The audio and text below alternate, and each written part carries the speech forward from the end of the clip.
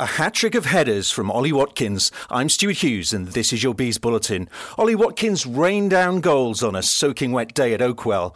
Luckless Barnsley might have thought things were about to change when they scored inside the first minute, but Ollie first dampened and then destroyed their hopes. A lovely ball down the right-hand side. That was brilliant from Ben Rama. Needs a good ball into box. Watkins! What a fantastic goal from Brentford! Here comes Canos down the right-hand side. Crosses it to the far post, and it's Brentford go back in the lead. Ollie Watkins once more. Ball into the box, shots for Watkins, and it's in the back of the net, and he's got his hat-trick.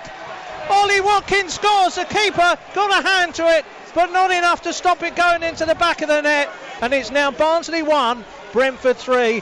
The hat-trick put Ollie at the top of the Championship scorers table with 7 goals so far this season. He's understandably delighted. Firstly, I'm glad that we got the 3 points, but I'm delighted to get man of the match and my second career hat-trick. Yeah, I'm over the moon. We've played well today. It should be maybe 4 or 5, but, we scored 3, so we'll take that. Thomas Frank was full of praise for his front 3.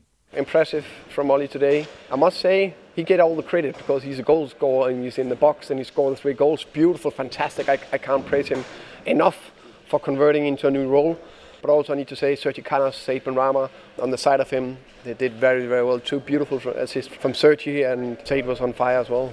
It was the perfect start to a big week, with Bristol City at Griffin Park on Wednesday and Nottingham Forest away on Saturday. I'm Stuart Hughes. Listen and share at beesbulletin.co.uk and on the Bees Bulletin Facebook page.